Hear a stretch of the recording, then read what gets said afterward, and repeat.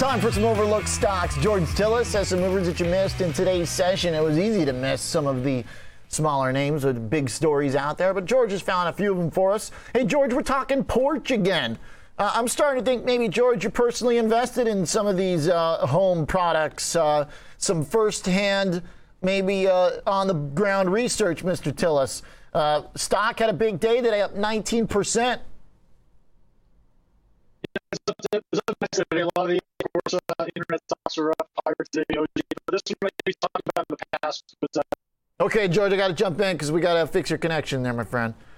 180% revenue growth for Porch, though, is a pretty good start to finding an overlooked stock. All right, well, I'll get Mr. T on the line as we look at stocks here in the aftermarket continuing to firm up.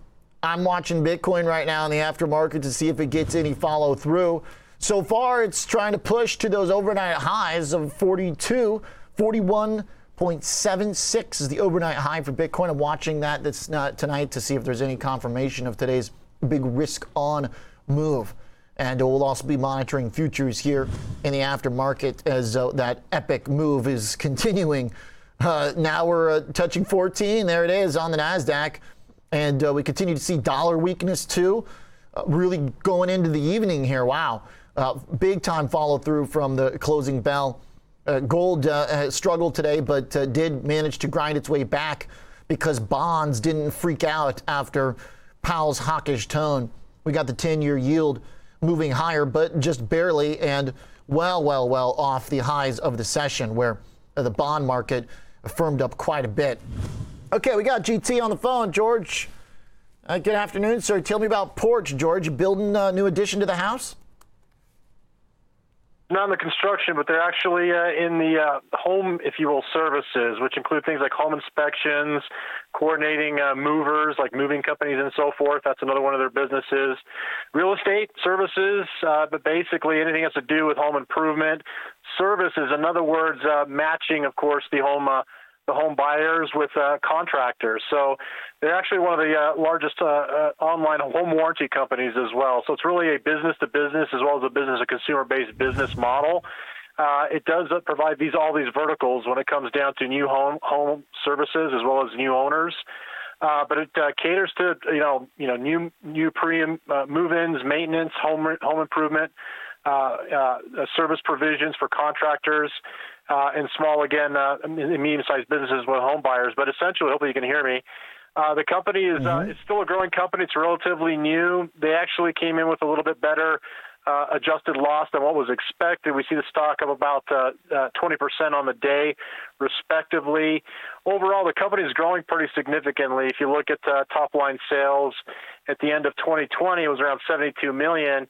In the last year, they're growing about $200 million total sales. So this is still, again, a pre-earnings-based company. It's generating a pretty significant revenue year-over-year business. But essentially, everything has to do with the remodeling. In other words, matching, if you will, the contractors with the new home buyers. And, of course, facilitating other services like setting up your utilities and then establishing home warranty contract receivables and things of that capacity. This is one of these interesting names. Okay, big top-line growth.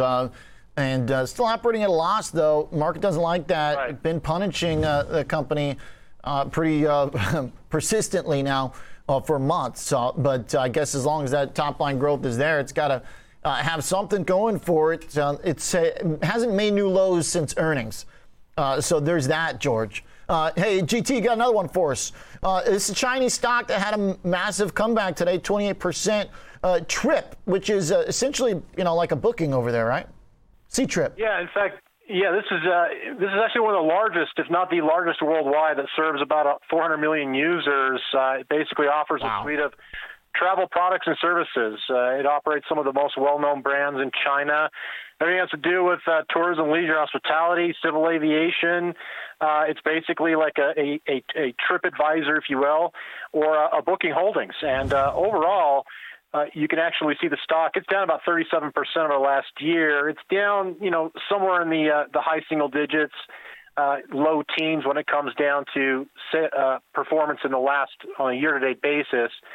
But the company didn't report anything today. We know that Chinese stocks have done well based upon potentially now a policy shift from China to be a little bit more favorable towards capital formation and supporting the market, as well as, working well with U.S. regulators about some of the concerns about delisting and accounting concerns. But one of the things I did notice about this company is actually a few things. One, when it comes down to the sales on a year-over-year basis, it only grew about 9% in 2021. Now, that's okay, but if you look at 2019, it was growing around 33% on a year-over-year basis. The other thing is if you look at its total sales relative to where it was prior to the pandemic, it's still about 40% below those sales. But with that said, interesting enough, with about $17 billion in equity, the company has a very healthy balance sheet of about $9 billion in cash and cash equivalents. And I think if you look at the net loss for 2021, about 14 cents, they're expected going forward in Q1 of 2023 to earn about $1.03. So looking at it on a forward multiple, it's trading around 20 times forward earnings, which isn't too aggressive or too lofty, considering that if they do even achieve that break-even sales number that they had in 2019, the stock could certainly continue to run at the upside. Okay, and it had been doing better earlier in the year than compared to some of its peers, but eventually broke two, and now today bounces back. Like the details, George, one that sometimes gets overlooked compared to Baba, JD, and the others. So fits our bill here for overlooked stocks. Thanks, George. Glad we got you there.